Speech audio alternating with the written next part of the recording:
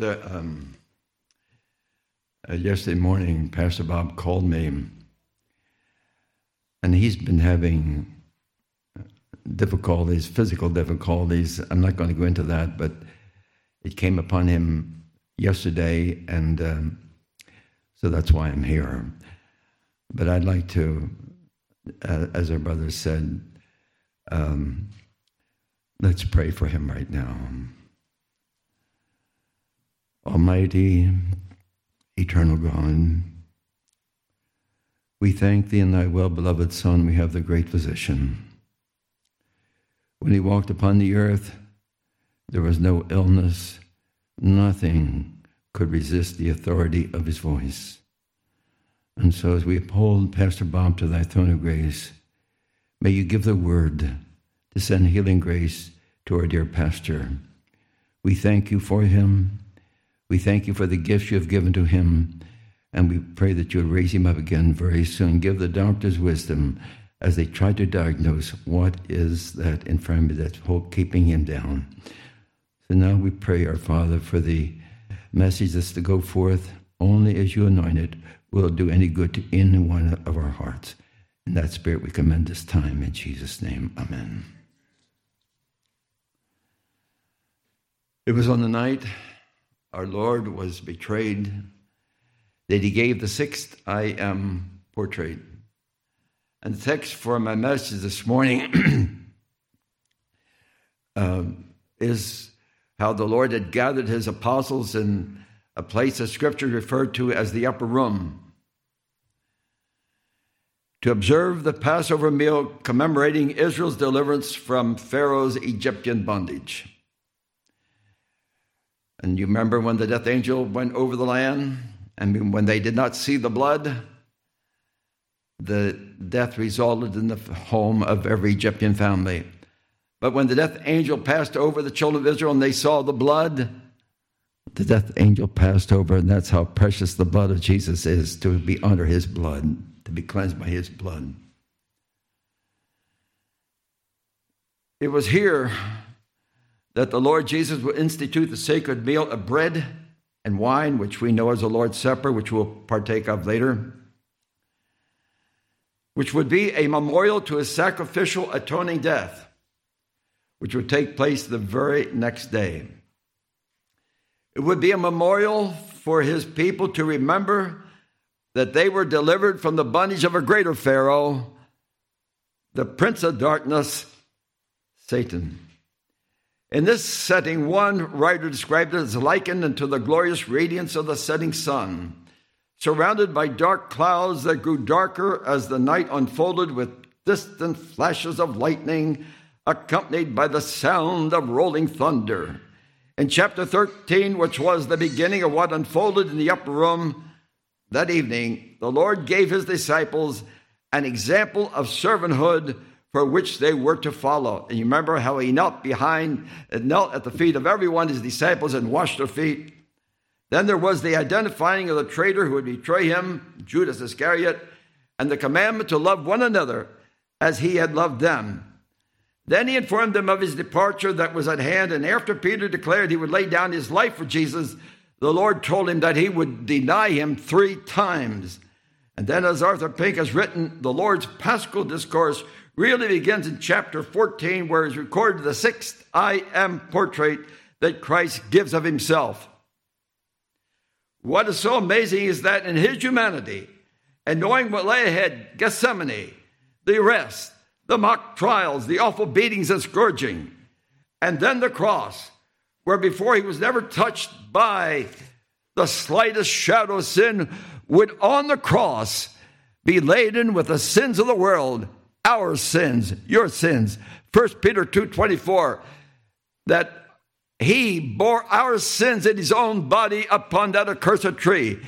Colossians 2:14, all the ordinances that were against us was nailed to his cross. 1 Peter 3:18, he, the just one, who knew no sin, suffered for our sins of the guilty. That for what reason? To bring us to God.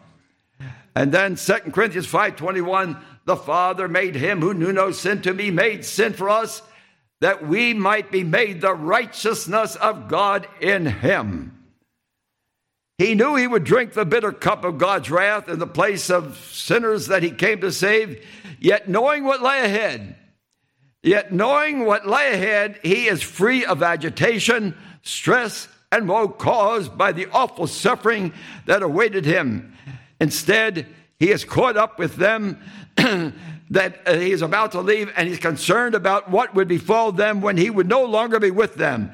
But you see, John 2:25 says, the Lord knows what is in each one of our hearts. I'm so glad for that. I'm so glad for Hebrews 4:13. Everything is naked and open for the eyes of him with whom we have to. I'm so thankful for that everything is open, naked before him.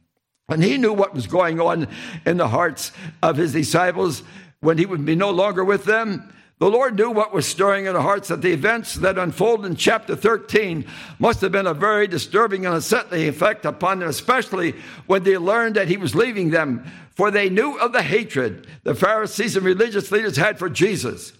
They knew that. And when he would leave them, then it would come upon them. And they were concerned. They could see themselves as sheep in the midst of wolves.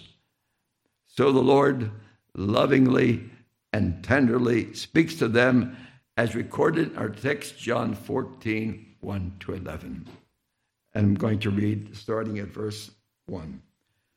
Let not your heart be troubled.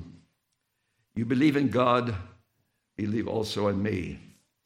In my Father's house are many mansions.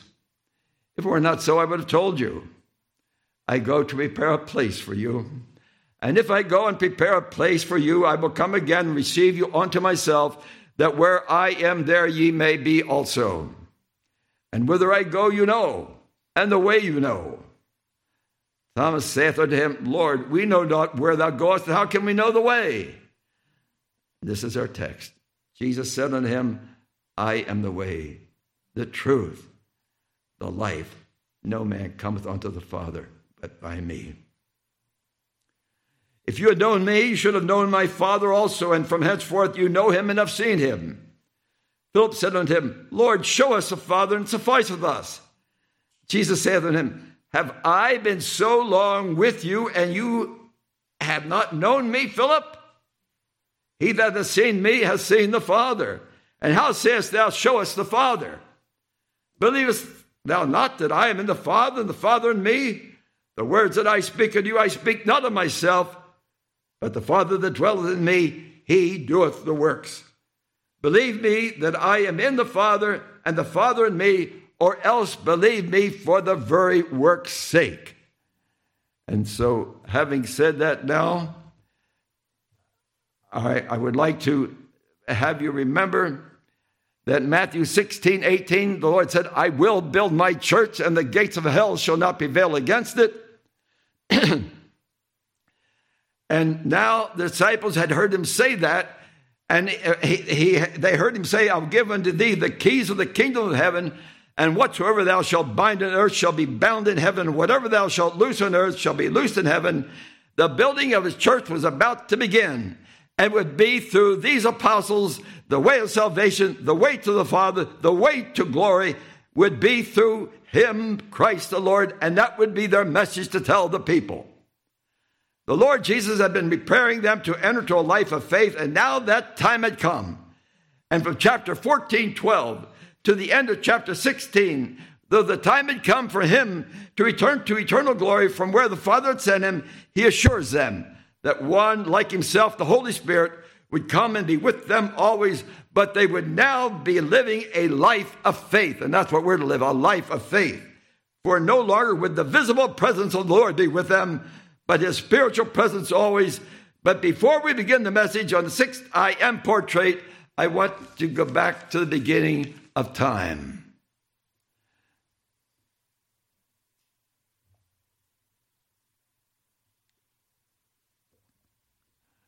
Let us consider what Adam had in relationship to God, his creator, before sin. 1, He knew his maker was God who had created him, for the knowledge of God was inculcated in his mind and heart, which is true of every human being that descends from Adam. There was communion and fellowship with his creator because he was made in the image and after the likeness of God, Genesis 1:26. And 3, he had spiritual life, which was breathed into his nostrils, and he became a living soul, Genesis 2:7. But sin changed all that, and now there's that threefold need, and Arthur Pink has written. 1, reconciliation. The way back to the Father is through Christ. For Christ is the way. 2, illumination. Truth illuminates. Christ is the truth. 3, regeneration. In Adam, we have need of spiritual life. Christ is that life to all who believe. Now to the study of the 6th I am portrait. First, I am the way. At this time in human history, the Roman Empire ruled and they had established good roads that paved the way for the spread of the gospel. There was a saying at that time, all roads lead to Rome, the center of the empire. We live at a time when many people believe that all roads lead to heaven. There is a DVD that I like to play again and again called The Divine Appointment. In the program, a lady takes a portable microphone and goes out to interview people with this question: how can a person go to heaven? Well, here are some of the answers. Believe in God. Live a good life. Live right and go to church. Do good and don't hurt anybody. Keep the 10 Commandments. Believe in the man upstairs.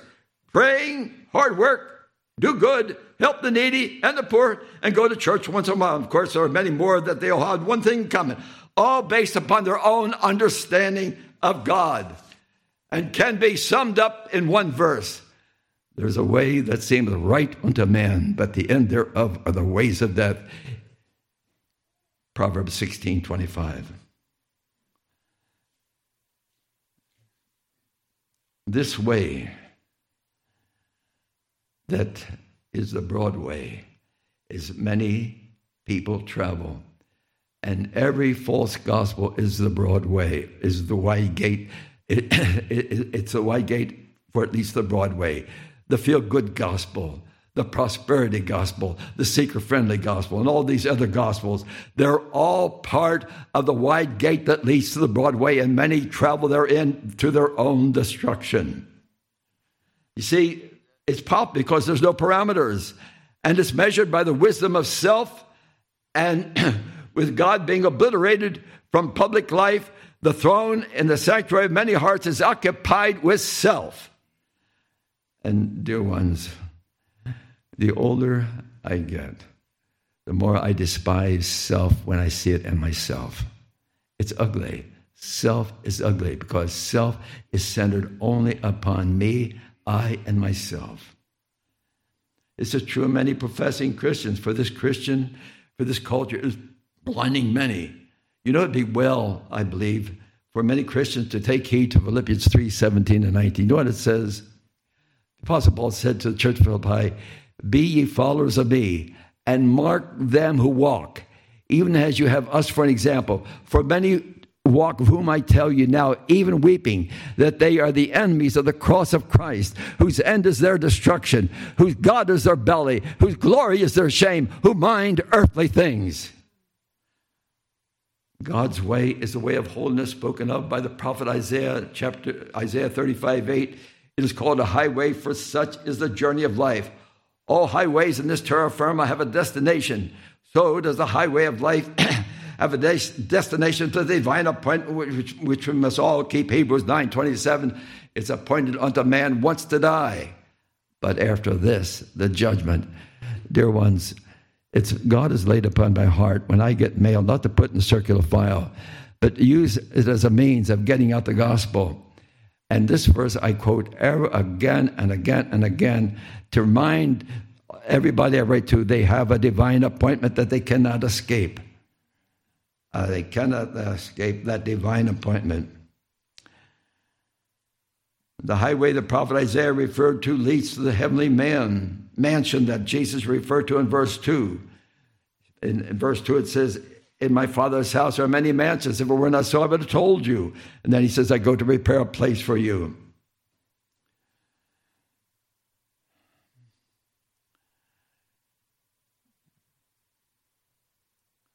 The Lord Jesus refers to it as a narrow way in Matthew 7:14. You know, it says, this is important. And he's coming to the end of the greatest sermon ever preached, and he says, enter in at the straight gate, for wide is the gate and broad is the way that leads to destruction, and many there be that follow thereon. For straight is the gate and narrow is the way that leads to life, and few there be that walk thereon. You see, he is the doorkeeper of that straight gate, because it says in John 10:9, I am the door. By me, if any man enter in, he shall be saved and shall go in and out and find pastures, green pastures. Yes, the way of the cross is a narrow way. It's hard at times, but it leads to life and salvation. For the Lord Jesus is that, the straight gate, which is entrance and narrow. And as I said before, there's so few that are finding it. There are 7 imperatives to impress upon us that Jesus is the only way. 1 is a way of holiness is spoken of by the prophet Isaiah. For those who know the Lord and reverence him will walk in a way that can be approved, that can approve of a way that imitates him. 1 Peter 1:15 and 16. He who hath called you is holy. Be ye all holy in all manner of life, for it is written, be ye holy, for I am holy. The way is straight and narrow. No crooks or bends that the human element in us may at times feel comfortable with. But we need to remember, bends and crookedness dishonors the Lord. It is a way that guards against spiritual harm, for the good shepherd leads his own in the way of righteousness, so that the ways of the world and its alluring attractions cannot invade the way of holiness and do spiritual harm. It's a journey designed or described by John Bunyan when he said, it's a journey to the celestial city. And I said that when at my dear wife's memorial service. All of life is preparing to meet the Lord of heaven and earth. The way that guards against spiritual harm, for the good shepherd leads his own in those paths. And it's a way whereby those who travel thereon can sing the song of their dream. You know what I do? One of the first things I do in the morning, I get up, I get my hymnal, Chinese hymnal, and I spend a half hour singing hymns. It is so good just to sing hymns, express myself to the Lord in singing hymns. And just as the brother led us in singing, he evidently likes to sing because he sings with passion in his heart. Sing with passion in your heart, because we're alive in him. We're alive in our blessed Lord.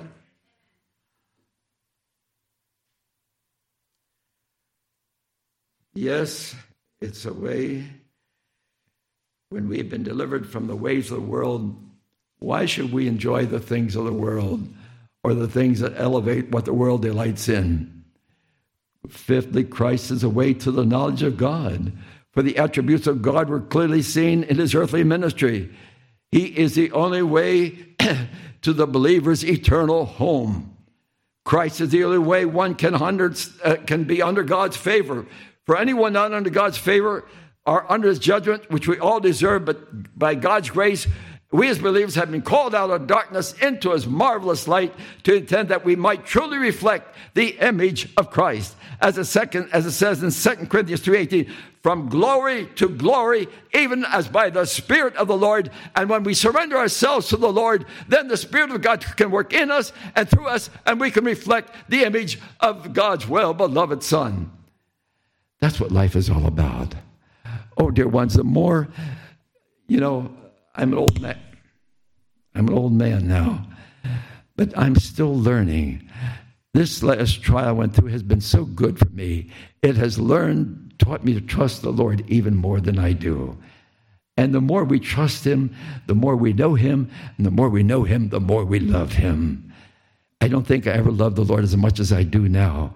And that's the joy of living, to know the Lord, to love the Lord, and to serve the Lord. Bless his holy name.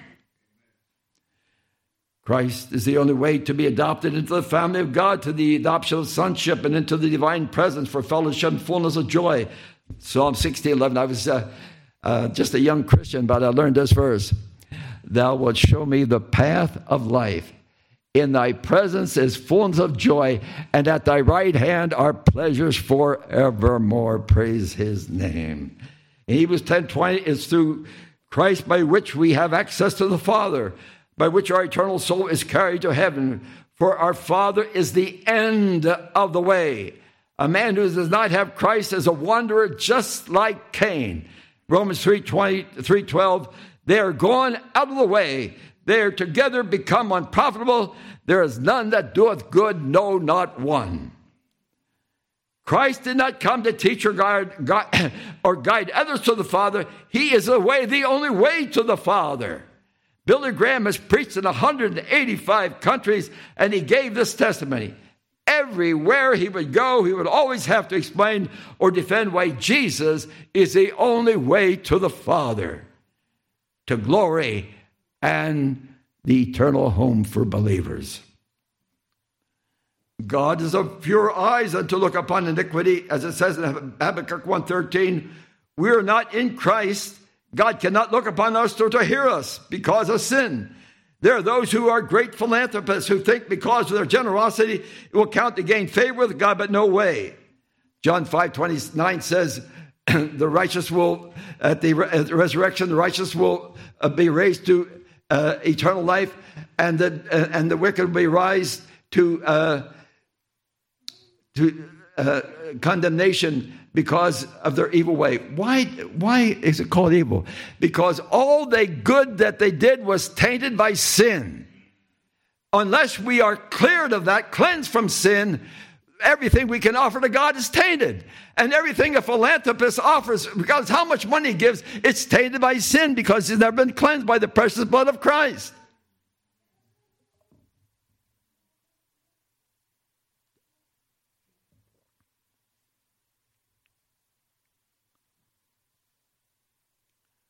Many people, as was mentioned, want to come to God on their terms, but God says, you come to me on my terms, on my way.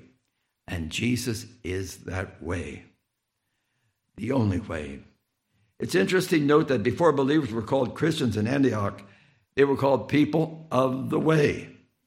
When they were called Christians, their enemies would use the term people of the way to demean and indicate they were without worth.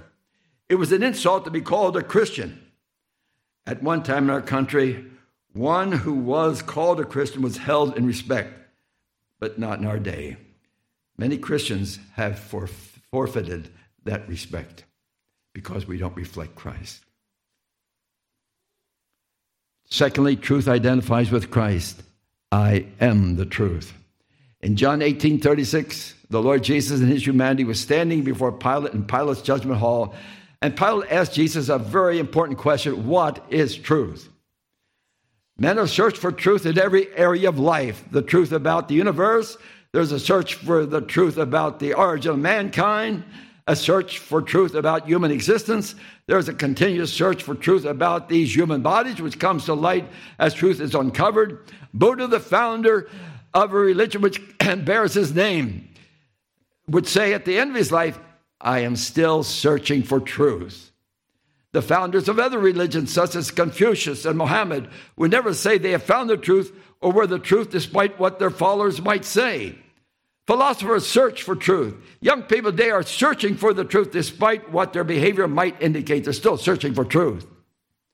But in this sixth I am portrait, the Lord Jesus said, I am the truth. Yea, the very incarnation of truth. Therefore, as someone has said, Christ is the fountainhead of all truth. And when Nicodemus came to Jesus by night in John chapter 3:1, he addressed Jesus as teacher, come from God, for all his miracles gave testimony that God was with him. But Christ is far greater than that. He is the very truth of God. Going back to the Lord's trial before Pilate, Pilate asked him if he were a king. Listen to the response of our Lord. To this end was I born, and for this cause I came into the world, that I should bear witness to the truth. And every one that is of the truth heareth my voice. That word heareth means It's a Greek word, akao, to grant or perform what is spoken, to do what I say. In society, there are laws that we're governed by to keep order. A law against theft. Rejected, there's a consequence. We can reject laws that pertain to fraud, dishonesty in business transaction. Always a consequence.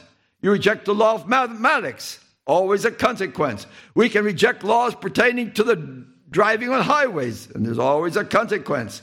We can reject instruction concerning COVID-19. Many times a consequence. We can reject the laws of society that deal with life on the horizontal plane, and many times there's a consequence. We can reject Christ. We reject Christ when we deny his authority over every area of our lives. I want to repeat that. We reject Christ when we deny his authority over every area of our lives.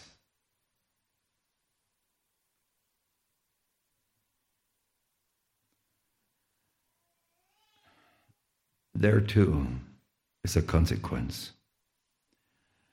There's a distinguishing mark between knowing the truth of God and the truth about Christ. One is not saved by knowing truth about Christ, by embracing the truth in Christ, who is the truth. History records, as does the truth of the Bible, that Jesus of Nazareth was crucified, dead and buried. Salvation comes when I believe Christ died for my sins and was raised again for my justification. In other words, when I know Christ is the truth, as mentioned, I believe he died for my sins and was buried with my sins and was raised again for my life. That is more than knowing about Christ. To know the truth of Christ, to know the truth of Christ, and know that he conquered death and ascended to heaven for me. That he is my life. And that he is my mediator. And as mediator, he has one hand on his people and the other hand on God the Father. Therefore, to know Christ as the truth demands truth in the heart and in the life, which will not allow sin to be treated as a powder puff.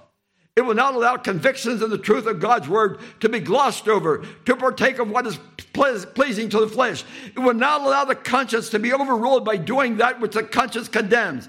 When one violates his conscience and convictions to partake of that which is pleasant and gratifying to the flesh, is evidence one has never known Christ, who is the truth, whose title is the word. John 17:17, sanctify them with thy truth. Thy word is truth. Proverbs 6:23 says, thy commandment is a lamp, thy law is truth. And the next part I forget. Well, that's what happens. I know it as well as I know my name, but it don't come. That's one of the things about being old. Well, then Psalm 119, 105, 130. Thy word is a lamp unto my feet and a light unto my pathway.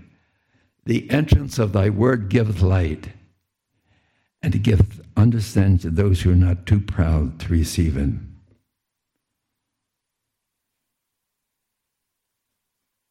Christ, thirdly, Christ the life.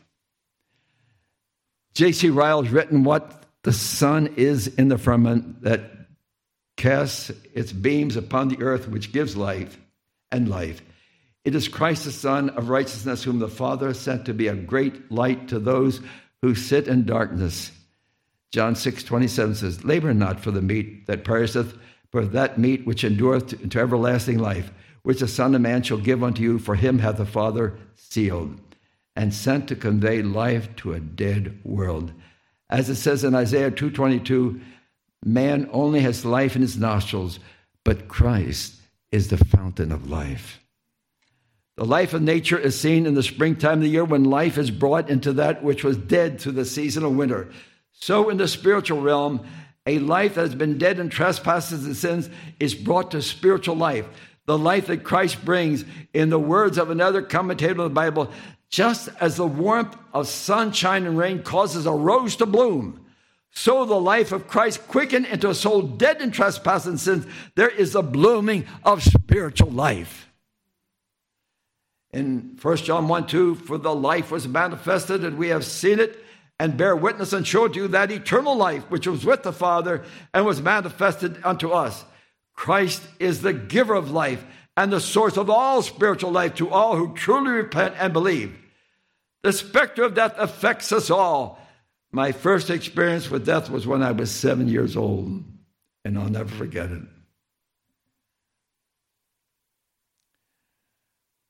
I was in the yard playing as kids play, and I saw my father come running from the fields. When we ran into the house, quick came out and got in the old Hupmobile and roared back. And later I found out my brother drowned. He was 13 at a picnic. And I can still see him laying in the living room that we had, those viewings that day were in the home. I can still see him so clearly. I can see him laying in the casket in the living room. I learned to hate the smell of flowers because it reminded me of death in my early age.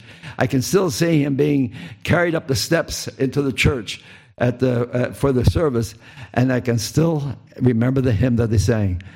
Looking this way, yes, looking this way, loved ones in glory, looking this way. And then that same year, my first cousin, was gored by a bull. And I can remember seeing the body laying in the casket. I can still see the specter of death at a very young age. Romans 5:12 tells us that death comes upon all of us. Why? Because of sin. In the midst of death, Christ came, and as F.B. Meyer has said, the tree of life was again on earth's soil where the Lord became incarnate. In John 10:27-30, he could say, I give unto my sheep eternal life because I am the life, as our text says. We need spiritual life, and that life is in Jesus, the Son of God. 1 John 5:12, he that hath the Son hath life, and he that hath not the Son of God does not have life. And Psalm 36:9, the Lord is pictured as the fountain of life. Therefore, the Lord Jesus becomes a source of life to all who truly repent and believe in him with a heart belief. Therefore, until a man comes to saving faith in the Lord Jesus Christ, the fountain of life, he is spiritually lifeless. And I can prove it by the scripture. Ephesians 2:1-4.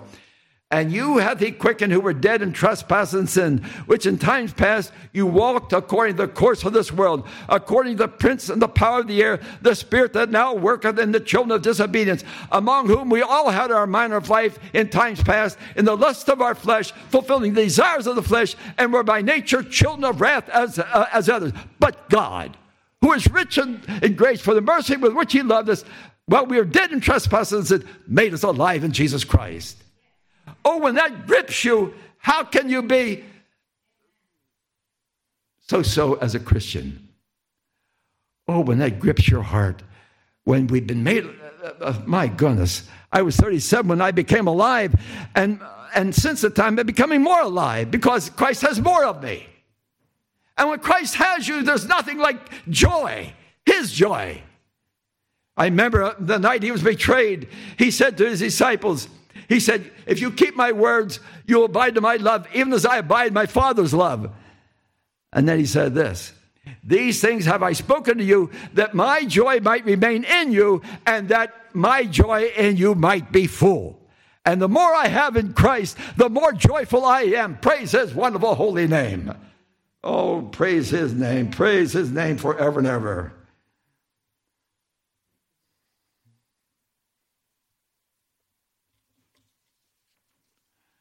In Ephesians 4:18-19, it shows just how, look at this pitiful condition of those described in Ephesians 4:18. Their understanding is darkened. They are alienated from the life of God through ignorance that is them because of the blindness of their hearts, who being past feeling have given themselves over to his sensuality and greed to practice every kind of impurity. Romans 3:18, there's no fear of God before their eyes. Self occupies the center of their being, which governs their lives, and has no love for God, nor cares for the glory of God. Life is lived strictly on the horizontal plane. To the prodigal son in Luke 15, the world and its no restraints was very attractive to him. So the father honored his request and gave him an inheritance due him, and without any delay, the son went into the far country to live it up. He surely did that. In a short time, he wasted his substance on riotous living. Proverbs 23:15 says, what do you look upon that which is not? For riches take wings and fly away as an eagle toward heaven. And then in there's another, Psalm 62:10. If riches increase, set not your heart upon them. Well, the time came when this prodigal son's inheritance ran out, and what did he do? He came to his senses and returned to his father. And it's not until a sinner comes to his senses that he'll see his need of the Savior, and he'll run to the Savior and in true repentance and faith. I can remember how I thought I was a pretty good Christian until I realized I was not a Christian at all. And that's when I surrendered my life to Jesus Christ. It's the sweetest word in the whole Bible. Surrender, surrender, surrender. That's when you know the love of God and the peace of God that passeth all understanding.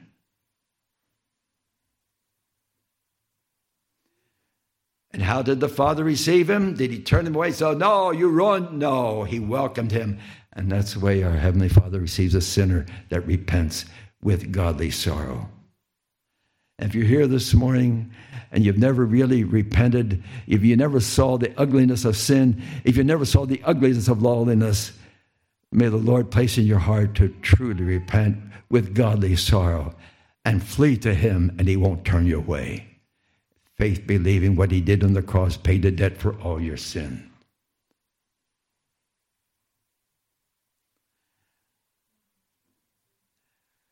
That was a parable I spoke to you in Luke 15. But there's one verse that sums up, gives testimony to this parable. Listen to these words. John 5:24. He that heareth my words and believeth on him that sent me shall not come into condemnation, but is passed from death unto life. And that word heareth means to do, to receive, to be under the control of the one who spoke them, the Lord of heaven and earth. You see, Jesus is that life, and when a soul is not united to Christ by the new birth, he has no spiritual life and is under the power of the prince of darkness. Yes, he's alive physically, but he's dead spiritually. That's why John 10:10 says, I have come that they might have life, and they might have it more abundantly. When Jesus said, no man can come unto the Father but by me, what is meant is that he needs the life of Christ. And when Christ came into the world, he did not come to repair what sin had wrought in the life of one soul of a sinner, but to give a new life to the sinner who repents, his life, that they might have it in abundance. Christ is the great emancipator who delivers from the bondage of sin and from the father of lies and from the fear of death.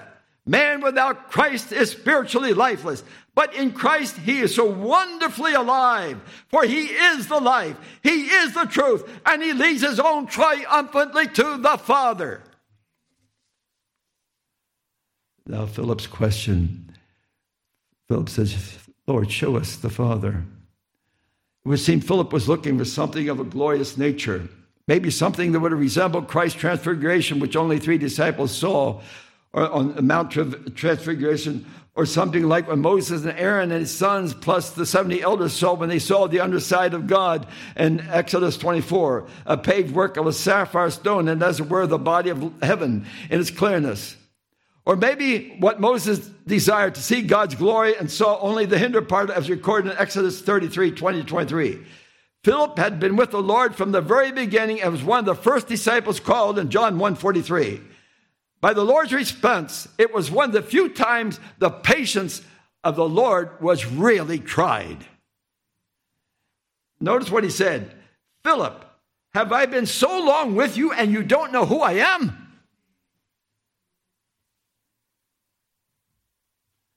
For 3 years, the apostles had all that time, day in and day out, to witness the invisible God made visible in the humanity of Jesus Christ. They had 3 years to witness the authority of his teaching and 3 years to witness every miracle the human heart could think of to prove his divinity. Nothing could resist the authority of his voice. Not demons, not wind and waves, not death, even when the death was 4 days. Not any kind of human infirmity could resist the authority of his word. In Hebrews 1:3, he was the brightness of the Father's glory. Colossians 2:9, in Christ dwelt all the fullness of the Godhead bodily. Maybe another reason for Philip's question was what was in the minds of all the apostles, having witnessed his triumphal entry into Jerusalem just a few days before. They were thinking the return of the Davidic kingdom had to be very much on their minds. And to prove that earlier that day, they were arguing who's going to be the greatest. Imagine that. And here's something, when I read that passage, it was on just shortly before the eve of our Lord's betrayal. He caught them arguing who's going to be the greatest, who's going to sit in the right hand, who's going to sit in the left. And how did Jesus deal with them? When you really let this sink in, you can't help but love our Lord. Did he castigate them knowing what he's about going to do for them the next day? No. He said, brethren, he said, who's the greatest? One that sits at the table or one that does the serving? Well, he said, the one that sits at the table. You're right. And I am one among you who serves. Wasn't that powerful?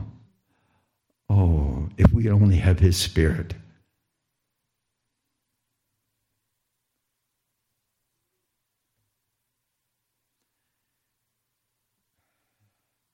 The Lord's response to Philip in verse 11 was 10:11 was the same as he gave to those who hated him. In John 10:38, they were trying to kill him. And look what he said. Believe the works that you may know and believe that the Father is in me and I in him. And look what he said to Philip. Believe me that I am in the Father and the Father in me, or else believe me for the very work's sake. Almost identical words. His deity was so clearly in the tenderness of his love and his awesome power to bring something out of so little in the feeding of the 5,000 and then the feeding of the 4,000. The demons were under his power. They testified to his deity. Testimony of David in Psalm 36:5, he says, thy faithfulness reaches to the clouds. And 1 Corinthians 1:24, the Apostle Paul testified that Christ is the power of God and the wisdom of God. Probably the most important factor was their lack of understanding the Trinity and unity and equality within the Godhead. Remember, they did not have the Holy Spirit as we have, and the birthday of this church was still some 40 days away. We have the complete record of all divine truth, plus 2,000 years of church history, and we still lack spiritual insight as they did at times. The scripture made very plain the only way to the Father and to be known is as he's revealed in the Son. If the disciples would have understood Matthew 1:23, where it says, a virgin shall conceive and bear a son, and his name shall be called Emmanuel, the same thing as Isaiah 7:14, they would have known the one they followed for 3 years was God manifest in the flesh. There's a wondrous unity in the Godhead, which Christ, to some extent, testified this to the Pharisees in John 5:21-23. Listen to what he said to the Pharisees, and they hated him for it. For as the Father raiseth up the dead and quickeneth them, even so the Son quickeneth whom he will. For the Father judgeth no man, but committed all judgment unto the Son. He that honoreth not the Son, honoreth not the Father which has sent him. Now, you've been very patient. Now, just a few words of application. It has been said that verse 6 in our text is an unbreakable chain linked together by infinite oneness. The unity of the God-man and God the Father. No man cometh unto the Father but by me. We need to ask this. Will he take to glory one who only gives him lip service and not service from the heart? I want to repeat that. Will he, Christ, take one who only gives him lip service and not service from the heart? In John 2:25 and 26, are words the Lord spoke after cleansing the temple and performing many miracles, and some believed in him. And that word believe means pisteo, to give credit, a mental persuasion, not a firm conviction, not a heart belief. And listen to how the Lord responds. But Jesus did not commit himself unto them, because he knew all men, and needed not that any man should testify of man, for he knew what was in man. And as I said before, why I love Hebrews 4:13. Oh, I love that verse. Everything is naked and open. He knows this morning just what you're thinking right now. Isn't that wonderful? He knows what you're thinking.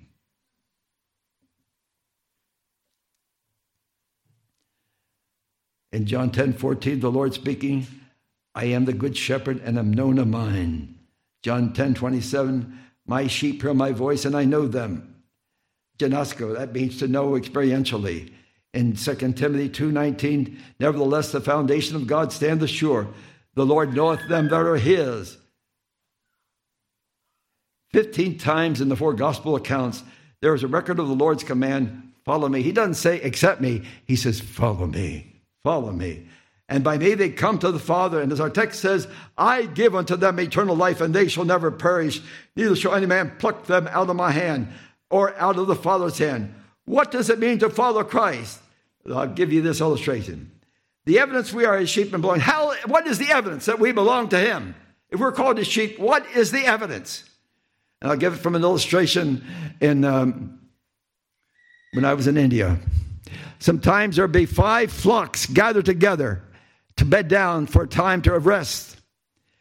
And I said to the director, I said, how can they keep from getting mixed up? He said, the sheep of every flock that has its own shepherd, they will only respond to the voice of their shepherd. Now, if dumb animals are so they are so in tune with the voice of their shepherd, should we not be in greater? We who are born of his Spirit, shouldn't we, and have his Spirit dwelling in us, shouldn't we be sensitive to his voice? Shouldn't that not keep us from following the many voices in the world that are drawing our attention? We need to hear his voice and his only to guard and direct and live out our lives.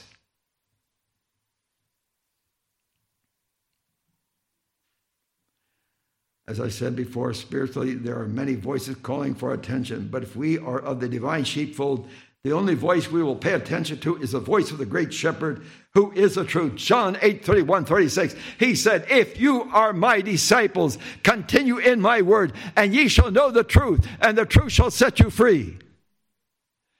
And they said, we've never been bondage to anybody. What do you mean? Will be set free? And Jesus responded, he that committeth sin is the servant, the slave of sin. And the servant abideth not ever, but the Son abideth ever. And they said this, if the Son shall set you free, you shall be free indeed. And how well do I know that? Free from the penalty of sin, free from the power of sin, and one day free from the presence of sin. What a future we have to be free from the very presence of sin. Be ever looking unto Jesus as commanded. Hebrews 12:2, it says, be looking unto Jesus, the author and finisher of our faith, who for the joy that was set before him endured the cross, despised the shame, and is set down to the right hand of the Father, by which he is building his church, and the gates of hell are not prevailing against it. Which means to be looking at the cross for a closer walk with God. Be looking less at yourself and be looking more at Christ. And you will find besetting sins dropping off. I want to repeat that. Be looking at the cross for a closer walk with God. Be looking less at yourself and be looking more at Christ. And you will find besetting sins dropping off.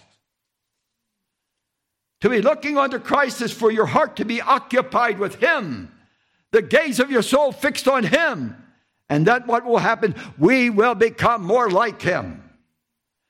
In the marital relationship, A husband is honored when his wife trusts him. How much more should this be true of the church, the bride, in our relationship with the divine bridegroom?